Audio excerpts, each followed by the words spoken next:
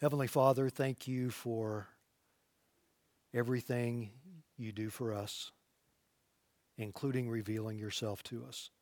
We praise you, Lord, for your goodness and grace and loving kindness,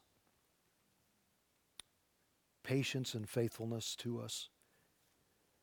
And so as we look together at this important doctrine tonight, I pray that you would help us to understand it in a greater and better and more accurate way so that we in turn can give you glory.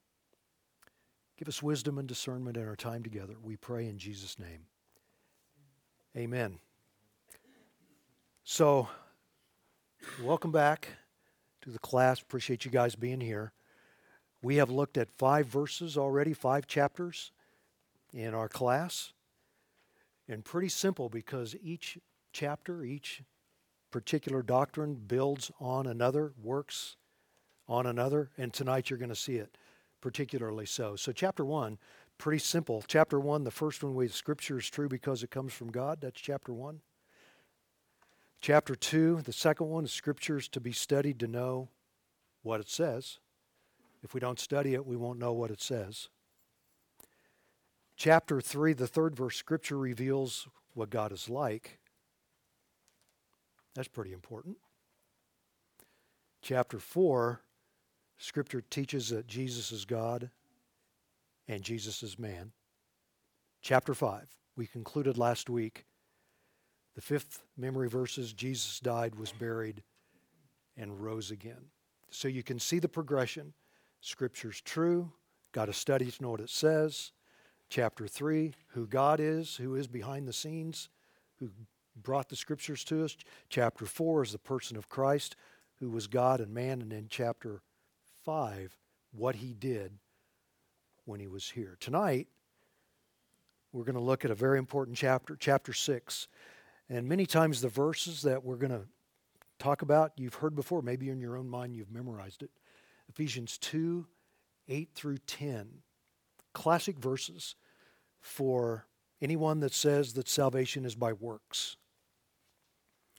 If there's a couple of verses to memorize that you'd like to have in the back of your mind when that comes up, it would be these. Ephesians 2, 8 and 9, by grace, you've been saved through faith, that not of yourselves. It's a gift of God, not of works, lest any man should boast. For we are his workmanship, created in Christ Jesus for good works, which God prepared beforehand and that we should walk in them. Oftentimes, verse 10 is used by many to say that good works earn salvation. It's turned around. That's inaccurate. Sometimes they'll use that particular verse to prove a point. That's not true, because the preceding 2 verses just said the opposite. And if you are looking at your chapter, you'll see that there was a downloaded message by John MacArthur. Ephesians 2, 1 through 10 is where he preached. It was called Exchanging Living Death for Dying Death. If you get a chance to listen to it, if you haven't, it'll just add so much more meaning to this particular chapter. So in your notes, look at the verse again, Ephesians 2, 8 through 10. By grace, what is grace?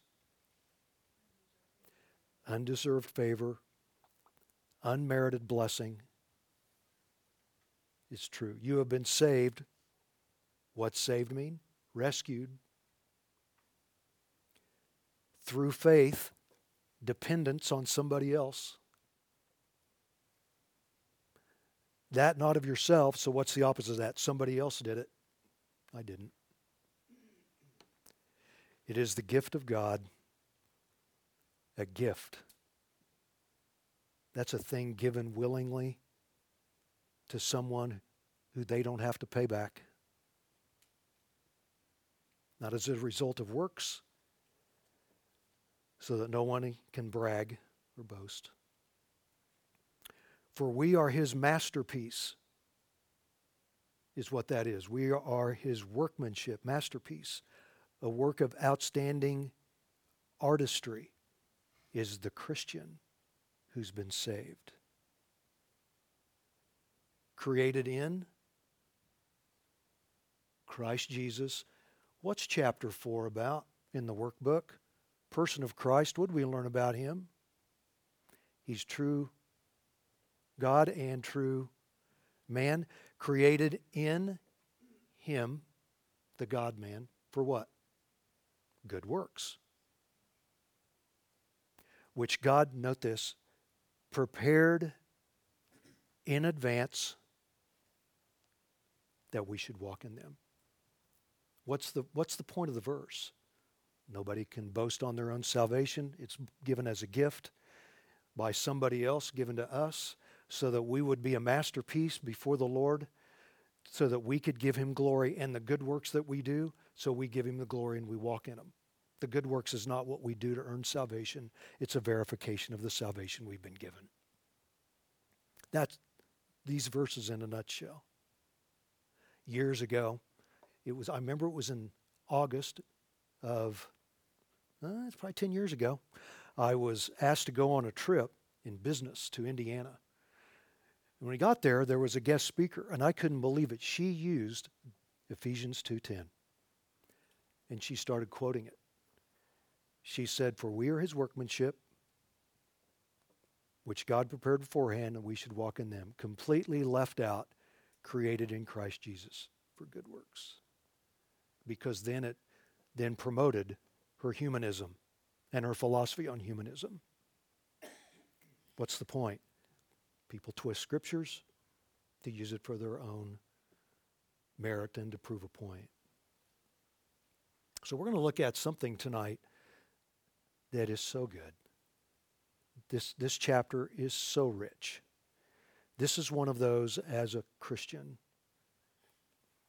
as you hear it, you'll either be reminded of it again. If you've been newly saved, you may not have heard it before. Or if you're wondering about salvation, this may be all new. But remember chapter 1 in our workbook? 2 Timothy 3:16. All Scripture is what? Given by God. It's all true.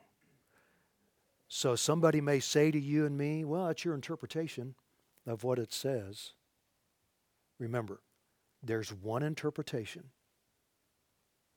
When God wrote it, one interpretation. And if we don't understand it, and there's scriptures that we don't, what does chapter 2 tell us to do? Study to present yourselves approved to God, a worker. So let's look at our workbook. And we're going to start running into paradoxes here in this chapter. We're going to start running into God's sovereignty and human responsibility. We're going to start pushing points of things we believe and tender points we either don't understand or don't believe. But they're both true. Of course, paradox is a statement of conclusion that is seemingly contradictory, but the Bible is never contradictory. People will tell you and me it is. It's not. Let me go back. Who is the ultimate author of Scripture? God, the Holy Spirit. Is he contradictory? No, he's not. I really like how this opened up. A couple of questions in your workbook. It says on page 47, how is Christ's redeeming work applied to man?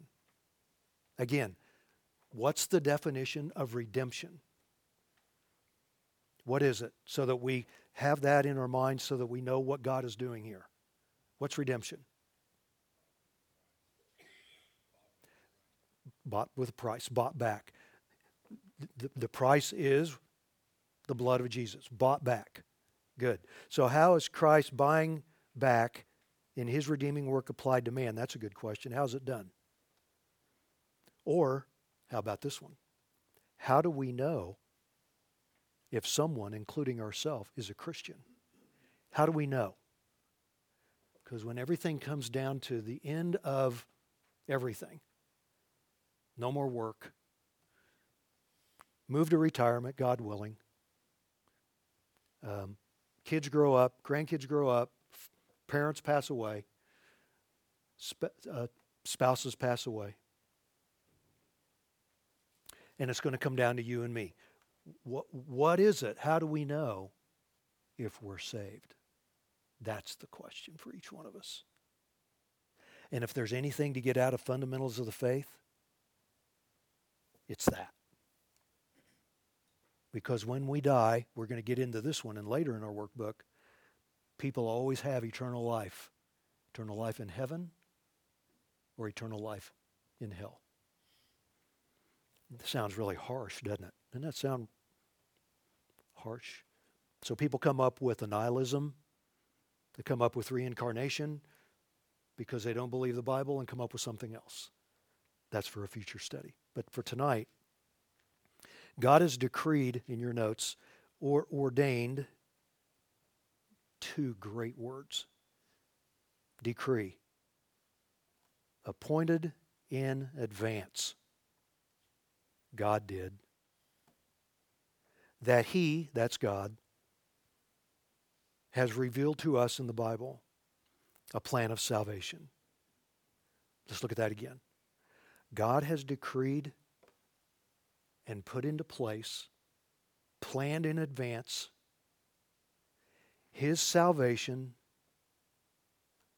of His plan on how to redeem people. He's put it in place. He's always known it. He's never not known it. But He started time, by the way, that's chapter 3 on His attributes. He's the one who created time. And that's kind of our starting point to understand when He started His plan. So the Bible says before the foundation of the world, He chose us. And what did He do? He has a plan. Particularly, does for everybody, but specifically for Christians. Specifically for believers. Isn't it easy to get off base with things that go on in life? It's just so easy. Everything from fixing a car that breaks down to wondering if you can make ends meet to pay bills, to a new job, a new house, illnesses in the family, anything. Isn't it interesting how that is? God has everything in place for that and salvation, and He's going to march every Christian through time because of His decree to save us, keep us, glorifies us for His glory. That's the idea. That's the idea. And so when we get caught up in all these other things, ask the Lord to help you. I know I need to take care of this. I know I do. Would you help me to remember to look farther down the road than in this moment in time? Would you help me with that? I need wisdom. Can I deal with it now? I know I do. Give me a broader picture. Have an end game in mind. It makes all the difference in the world. In this lesson, we will learn how He saves. Look at this. Those who believe. See that in there? It doesn't say we will learn how He saves, which we will. It says we will learn how He saves those who believe. Who's the father of faith? The Bible teaches us. Starts with God, then who in the Old Testament? Abraham. He's called Abraham the believer. Galatians 3. Okay, why am I saying that? You ever talk to somebody who's a Christian and say, yeah, he's or she's a believer? We come from the father of faith through time as a spiritual family for those who believe in God. So the dots are connected. We oftentimes don't see how everything comes together clearly for us. But if we can start here with the Bible's true, Scripture must be studied. Who is this God the Bible speaks of? Jesus is the God-man. He came to die. Then how does he save? If you and I can crystallize that, life takes on a whole different perspective. Let's look at this, God's sovereignty in salvation. Turn with me to Romans 8:29-30. God's sovereign plan of salvation. Romans 8:29-30. If you write in your Bible, I know some of you don't, but if some of you do, these are verses to underline.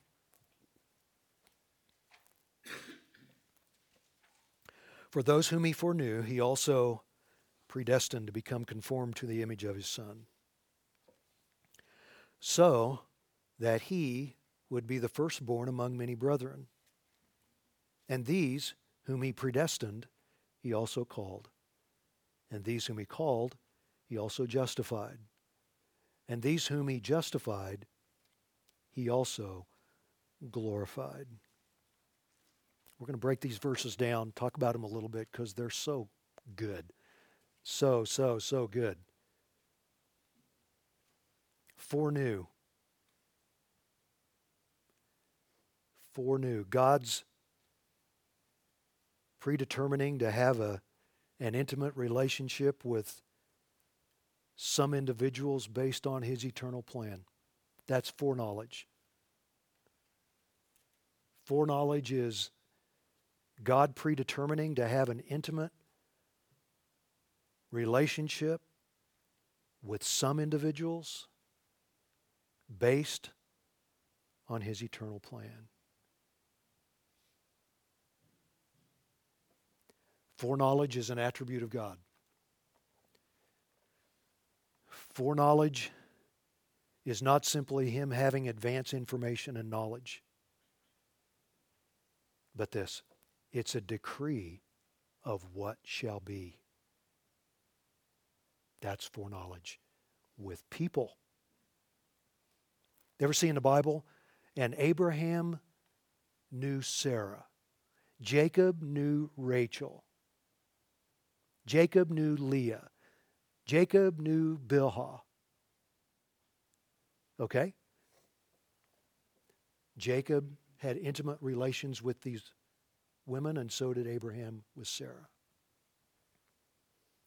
That's not just knowledge of that person. That's moving into an intimate relationship. Same thing. So foreknowledge is with people. It's always with people. It's never, in a sense, with things, even though he decrees things. We're looking here more of foreknowledge with people.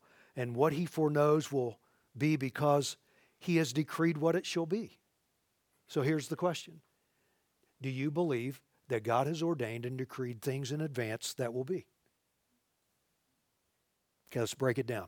Do you believe that Adolf Hitler would rise to power in the 1930s and 1940s, and because of his power to rule the world, 60 million people were killed from World War II? Think that's from God's decree? Of course it is.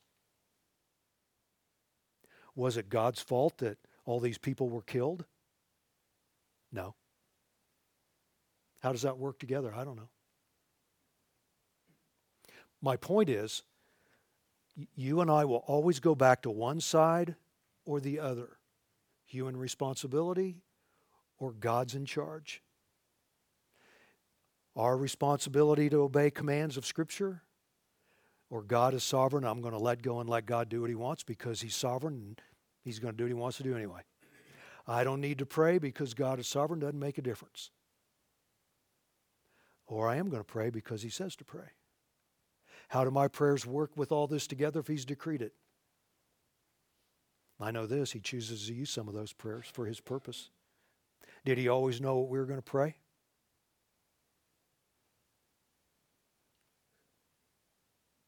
Yes. Because if he doesn't know, then he doesn't know everything, and he can't be God anymore. David, you knew what I was going to say even before I said it. And he remembers it. Back to foreknowledge. One very important fact must be mentioned about foreknowledge here. Every link in this chain we looked here in verses 29 to 30. This chain of salvation represents God's action. This is God's divine action. And He is not ruling out human responsibility. It doesn't say human responsibility here.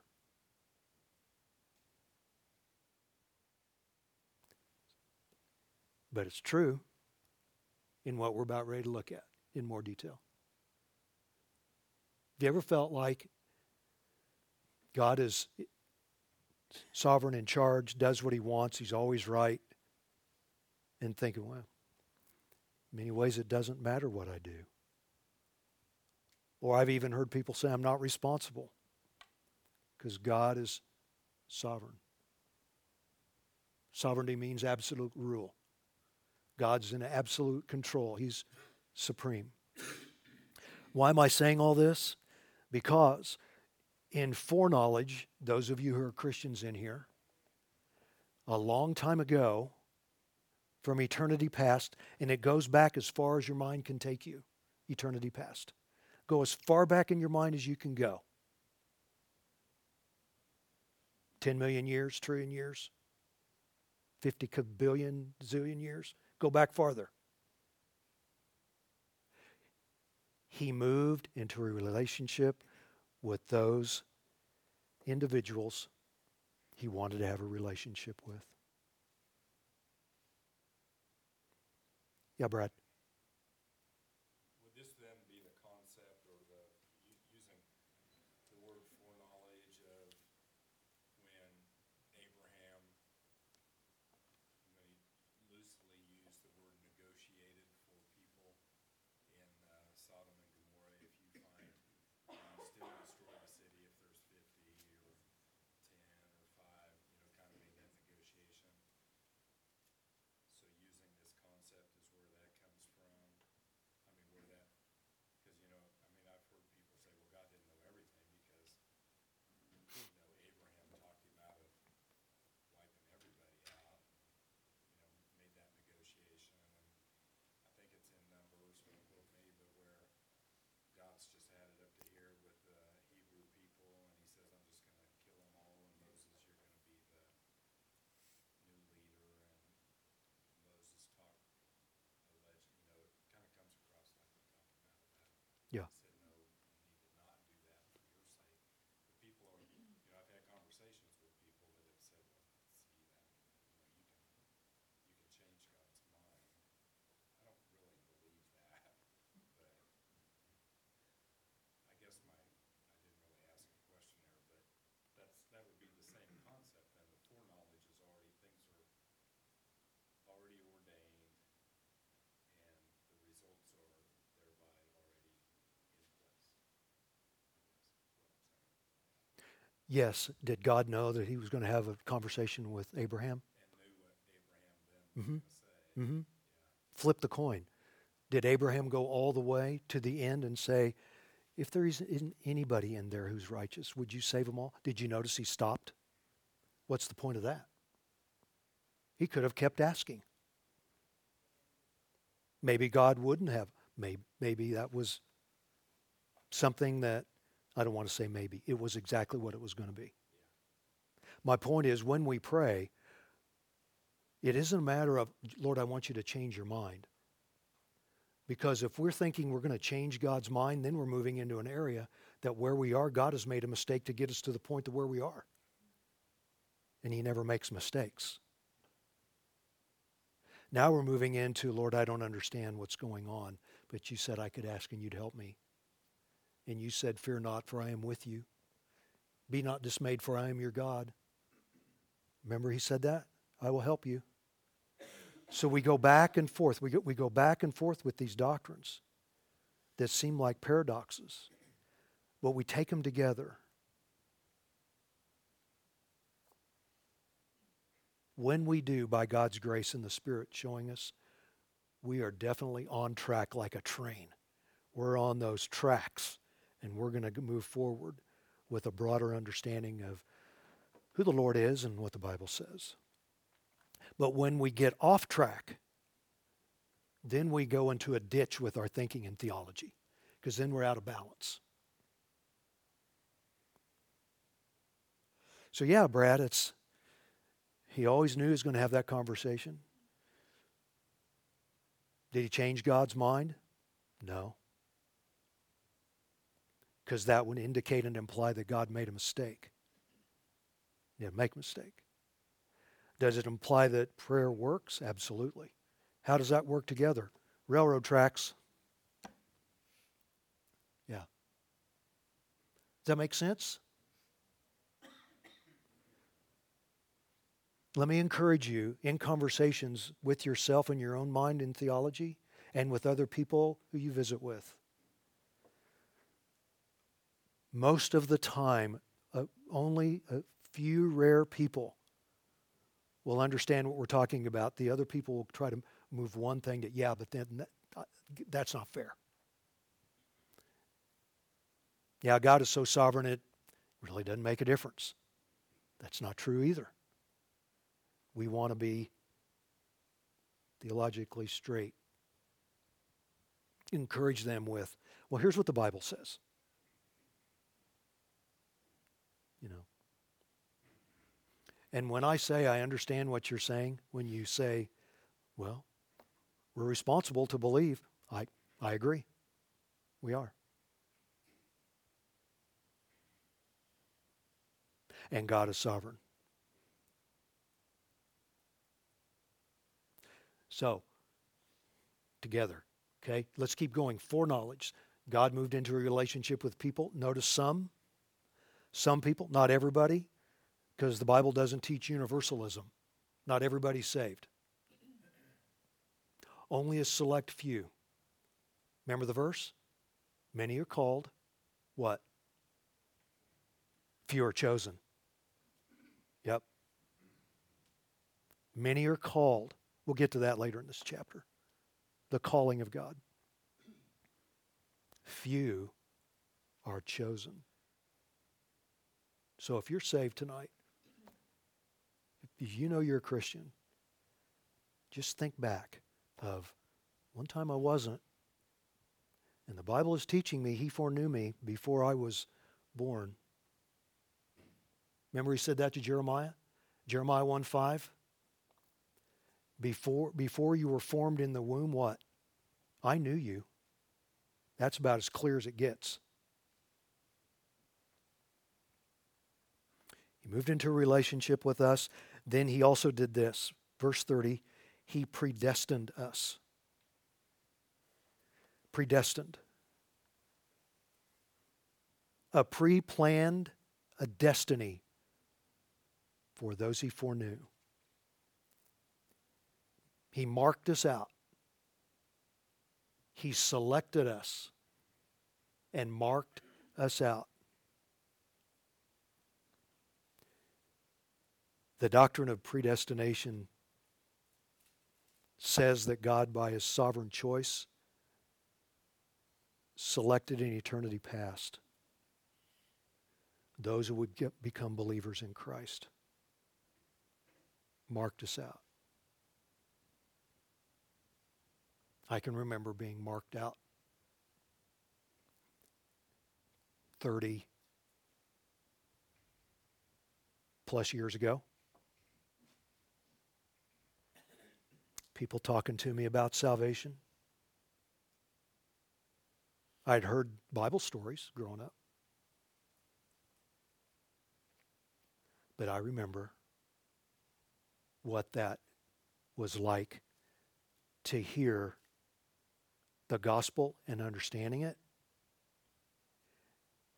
And then, as a good friend of mine told me that has really stayed with me, I heard the gospel and I saw the door that Jesus says, come. All you got to do is walk through the door. You come to me, you have eternal life. And he said, you opened the door and you went in, didn't you? I go, I did. He said, and you shut the door and you looked behind, didn't you? And it says, God foreknew me. God predestined me God called me. God justified me. And you saw it was all God's work. It's both. Predestination is the marking out of when the gospel came to us. Election and predestination go together. Election basically is the what. Predestination is when it occurs concerning salvation of fallen men. Election is the what. God did the what. Predestination is when it happened in our life. He took all the circumstances of life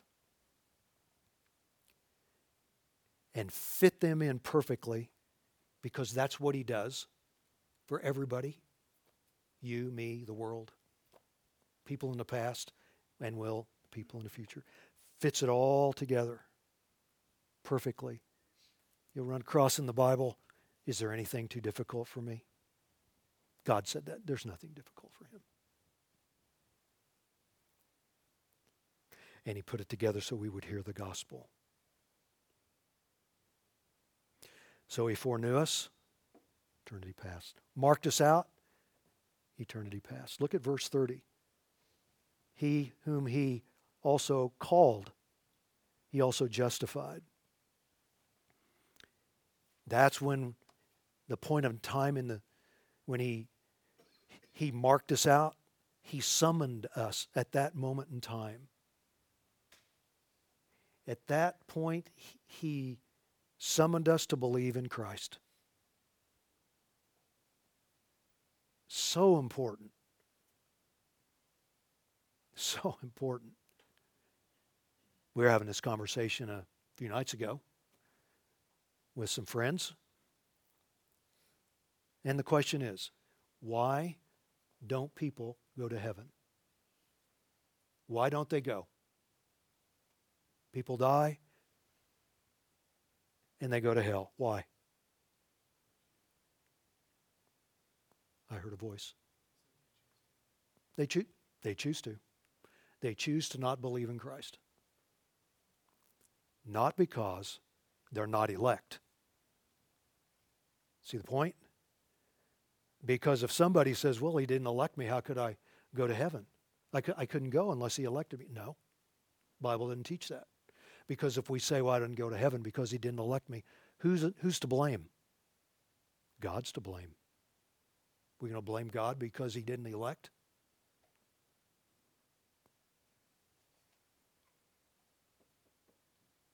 No. Somebody may say, but if they're not elect, how can they be saved? Because nobody seeks after God. I know. That's what the Bible teaches. That's why we're here and we haven't died and gone to heaven yet. Because we don't know who the elect are. God does, and we give them the gospel. And they take what they hear, and God uses the gospel to save those he foreknew and marked out. We just don't know when or where. So we're to be faithful and give the gospel and not overthink it. He called us. Notice this is all in past tense. These are events that have already taken place in eternity past. He foreknew, he predestined, he called. All past tense. Then what did he do? He justified. When did he justify? After he called us and we believed in the gospel. What's justification again? What's the definition of justification? To be made right. And why are we wrong? How is it that we're wrong? Through Adam. Through one man, sin entered the world and brought forth death. And when he brought forth death, everything corrupted us and we're wrong. We'll talk about that here in a second. So he justified us. He made us right. He, in his declaration that all the demands of the law required are fulfilled for us in the Lord Jesus when we believe. Otherwise, people die, they don't believe in Christ, and what do they pay for? Their sins, breaking the law. There's only two ways to live. Belief in Christ for salvation, or people believe in their own good works for salvation. The Bible teaches it's God's sovereignty in salvation.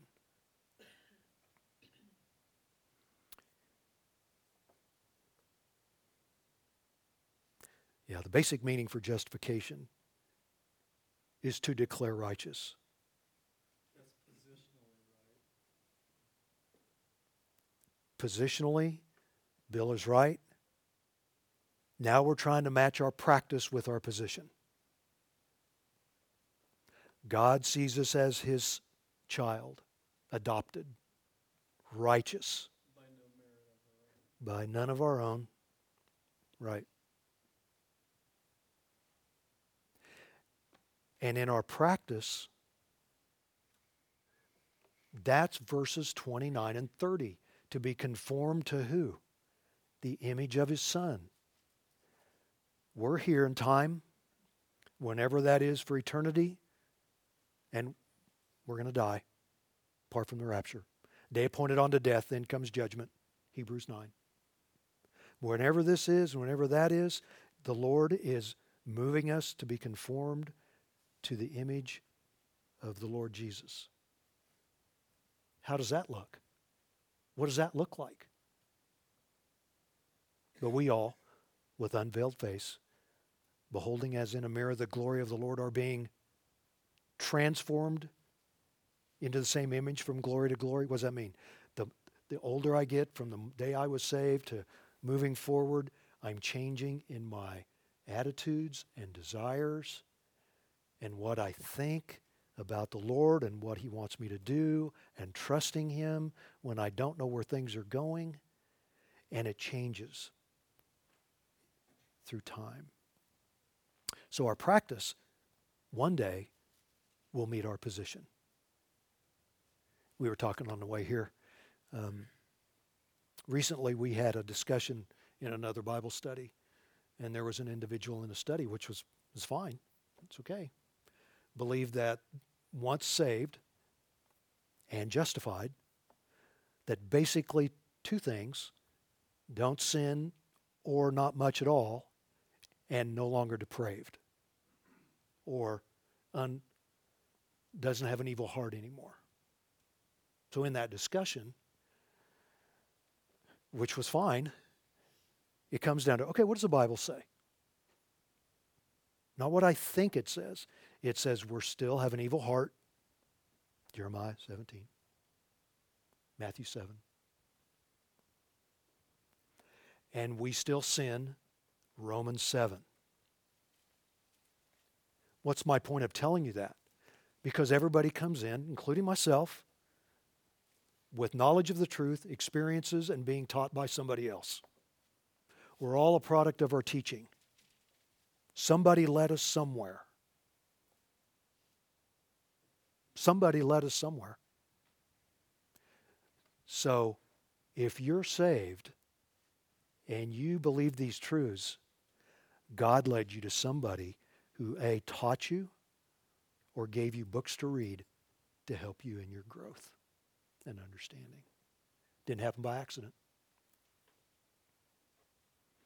We are way off on our study here, but it does tie in to being justified. Justified, declared righteous. We'll get to practical application of that a little bit deeper here in a second. Then also the last part is whom he justified, he also glorified. That's the final step in the process of salvation, is right here. And everybody who's ever saved, no matter the person, region, race, gender, circumstances, it's all the same. Foreknew, predestined, called, justified, glorified. Everybody's the same. Glorification involves completion of sanctification and ties into what Bill was talking about. Glorification is the removal of spiritual defects.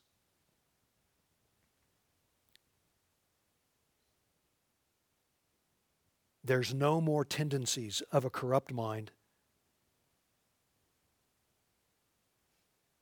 No more thinking that's impure. All of those spiritual defects are removed in glorification. By the way, that's what's waiting for us, is heaven. That's what's waiting for us there. It's there.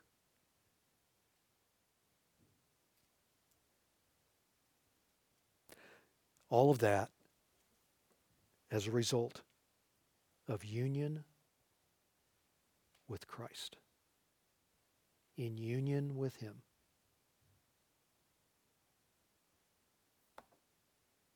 Yes, Grant. So when we're talking about foreknowledge, predestined, and called, these all would kind of fall under the umbrella of what we would call election, right? I'm trying to categorize them a little bit. I'm trying to understand a little bit more, because in my thinking, when I read scripture, I try to identify certain words, and when I come across those words, I automatically go, okay, I can therefore identify this as this. I think there's an error in that, because when I think about these words as well, I also think about, specifically to give you an example, the Assyrian nation used as an instrument of judgment against Israel, right? And if I'm saying that nation was used, that was based on God's foreknowledge, right? Or His predestination, because He's telling in the book of Isaiah what's going to happen. But there's an error there, I think, because we're just talking about this in the context of God's sovereignty in salvation. Can you help me maybe just a little bit, make a distinction between some of that? Or help me better understand? I'll try. Okay.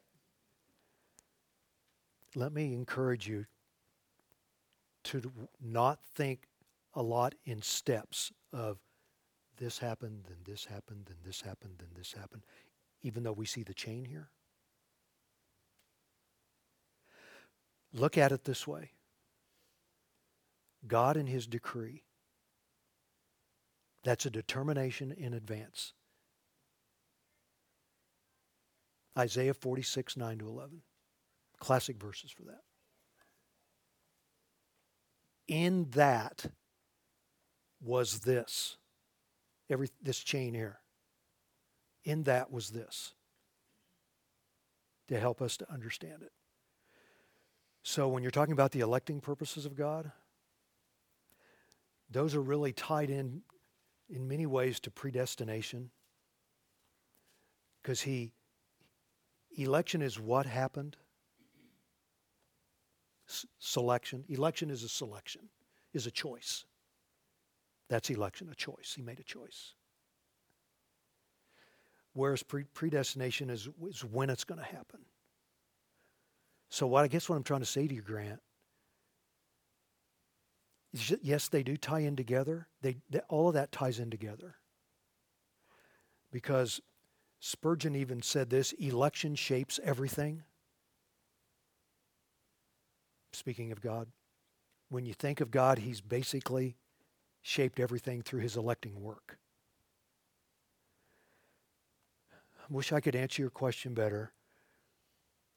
Try to fit it in with the language of the Bible in the chain in which we see here. We know he made a choice for people who he'd set his love on and save. And he's working it all out together. Romans 8:28. God causes all things to work together for good. What? From his decree. So I guess what I'm trying to say, it's hard to separate stuff like this, even though there's a chain here.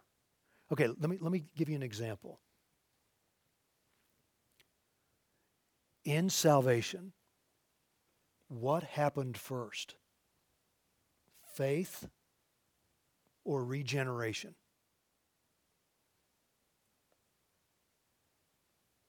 Okay, while you're thinking about it, show me in the Bible where it says that. The Bible doesn't say that. Now, logically, if you're a Calvinist, you know, well, how can they be alive and make a choice if they're dead? Here's my point. The Bible never says there's a chain there. A chain between what the... Am I regenerated first, then I believe in Christ? Or do I believe in Christ first, then I'm regenerated? Here's my point. You don't have to answer it. What I'm saying is the Bible doesn't say which happened first. The Bible teaches both. Regeneration is John 3. Faith is Ephesians 2:8 and 9. Okay. My point is this. We want to be careful when we start splitting hairs. We want to be careful. Well, this makes sense. This is logical. So therefore, because it's logical, therefore it's theology. And since it's theology, I'm going to base my life on that.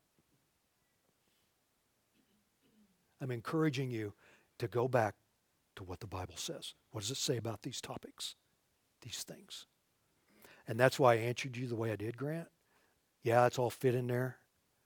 I don't like to say it's here and that's happened there. And some of it we know, some of it we don't. Is that pretty confusing? Hear what he said? Here you go, guys. You be the teacher.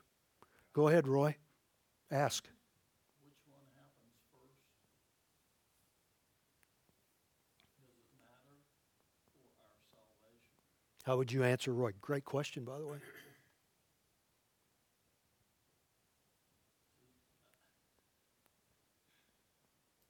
I'm thinking that's the most important question, not whether my mind thinks faith had me believe this about Jesus or Mm-hmm. whichever. Right. Anybody want to take a shot? I think of two things. I think of the scripture that says, study to show thyself approved. And then I also think about the scripture in Peter which says, be ready to give a defense for the hope that you have. Right? And so these are certain questions that I've had, but I've been left stumped. But I would agree to you on some degree, like what kind of fruit does this bring about in my life? Like, what does it produce? I mean, the only thing that I could really say in regards to answering that is it's taken me deeper into the scriptures and like on so many different rabbit trails. Like, I mean, I grew to know God in ways that I probably would have said that, I wouldn't have, thought about in the beginning. Mhm. But yeah, that's just what I would like comment. I don't know if that's an answer, but that's what I would comment on that. That's good, Grant. Thanks for jumping in the water. I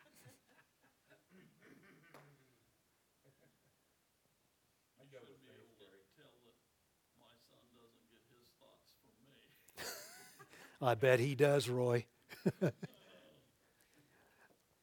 Did I? I would like to I'm sorry, Brad. jump into the faith end of the pool. That we get faith first, based out of Romans 5, where it says, therefore, having been justified by faith. Just trying to kind of work that through, which I just feel like faith is a gift. We can't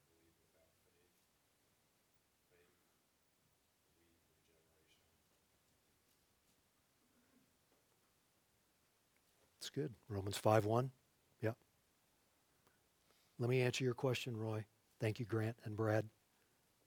Does it matter what I believe first to be saved, is basically what you asked, Roy? No. You know what matters?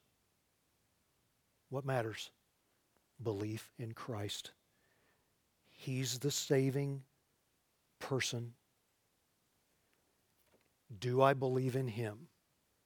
To Grant's point, he said, and I'm paraphrasing, it drove me deeper into the Bible to try to understand it.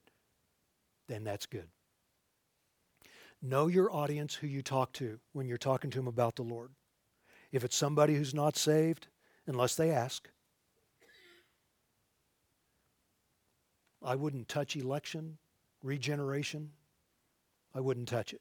If they ask, of course, be ready to give an answer that is within you. Yep. Know who you're talking to. Because here's the issue.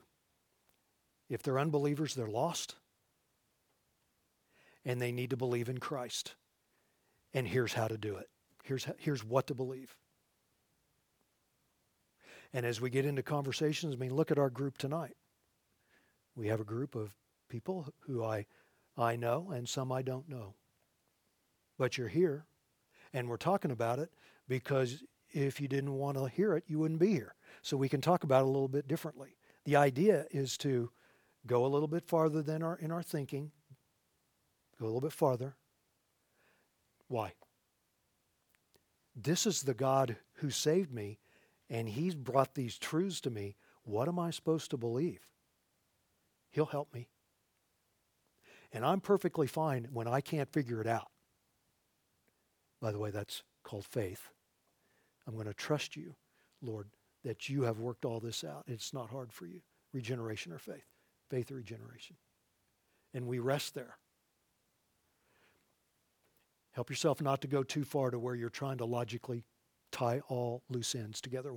It won't happen. Good question, Roy, but I think that's valid because that's very practical. I don't know, 25, 30 years ago when I was at work, and a friend of mine said to me, yeah, the buddy that we know in Kansas City, yeah, I was just talking to him about the Lord, and you know what, he said he doesn't want to believe the rest of the other stuff of the Bible. He just wants to be a spectator. He's just glad he's watching the game. He didn't want to learn anymore.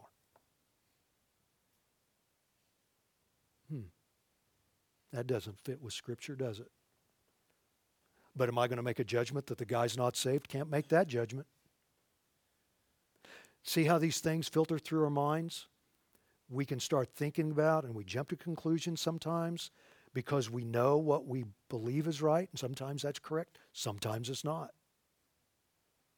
But we have to study. And the Lord will lead us there.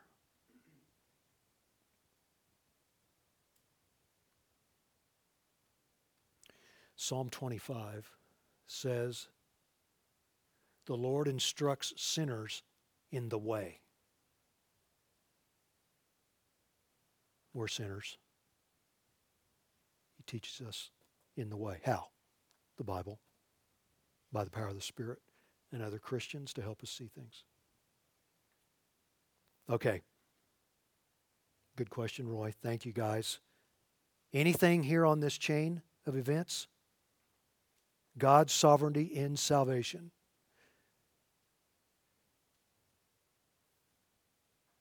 People are saved because they're sovereignly chosen. And believe in Christ.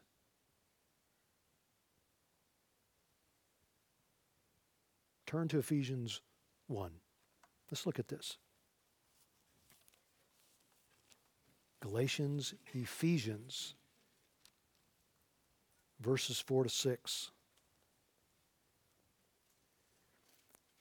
Just as he chose us in him before the foundation of the world, that we would be holy and blameless before him. In love, he predestined us to adoption as sons through Jesus Christ to himself, according to the kind intention of his will. Those verses are so rich. What has been God's plan before the foundation of the world from verse 4?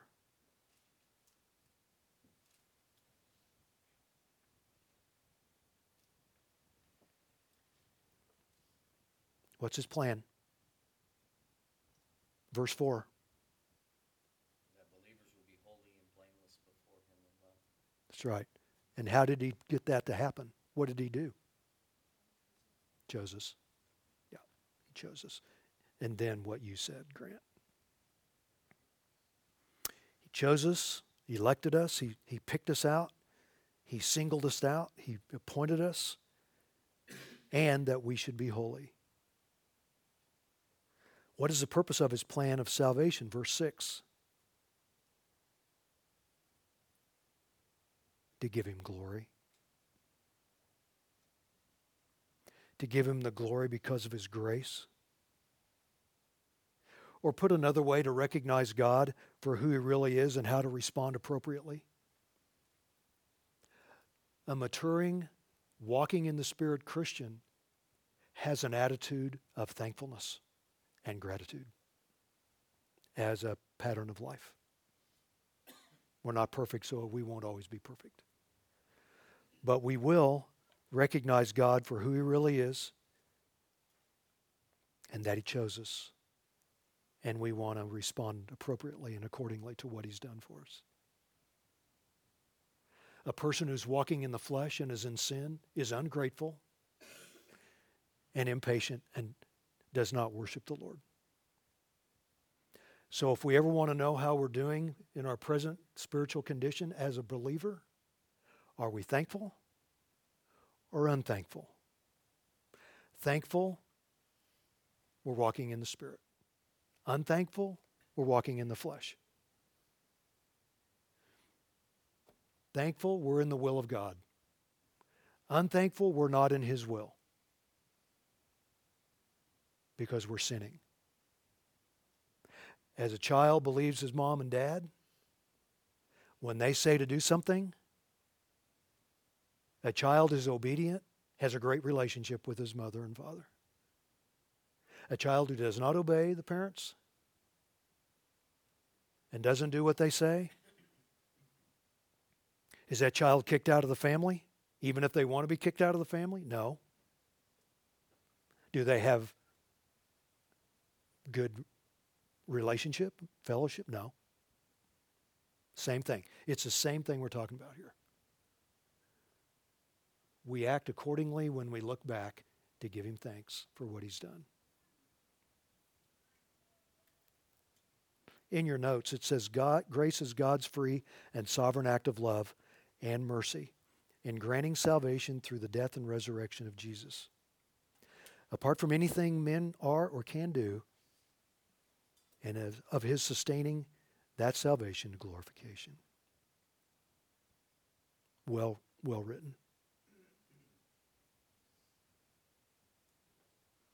Charles Simeon was a pastor from the 18th century. He said, quote, God has not chosen us because we were holy or because he foresaw we should become holy, but in order that we might be holy, unquote.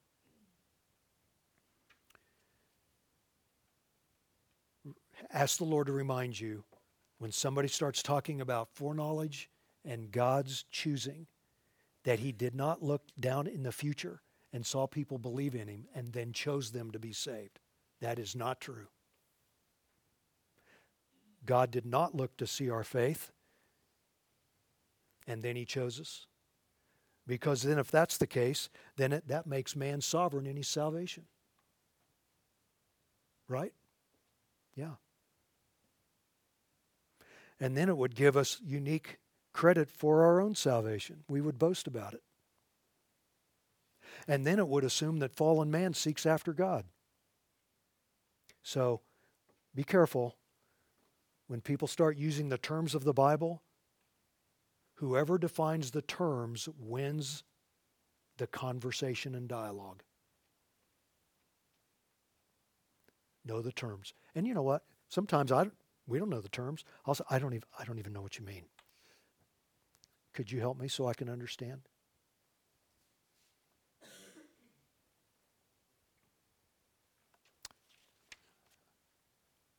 Okay. Let's stop there.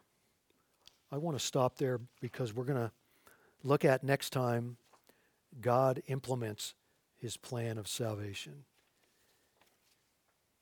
He had the sovereign plan, and now he's going to put it into action. And you're going to see what he does in that plan. Okay. Questions? Comments?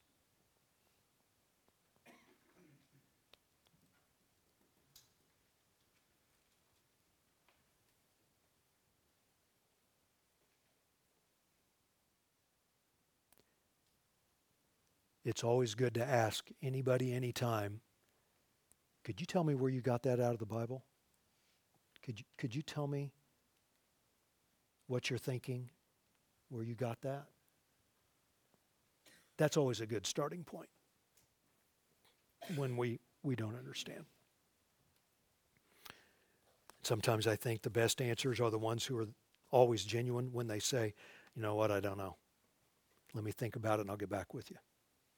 I need to think this through. That's good too. We don't have all the answers. Okay, let me pray for us and we'll be gone.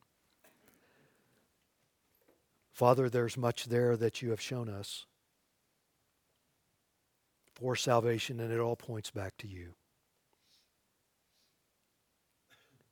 You have written it on paper for us to see. Your thoughts on pages for us to see.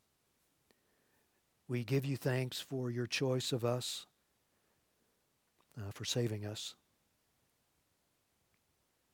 calling us and justifying us, knowing that you have a place for us reserved in heaven for our glorification. Lord, help us to understand this even better than we did before tonight. Give us grace and wisdom and understanding, comprehension, so that we can have thoughts of gratitude and thankfulness.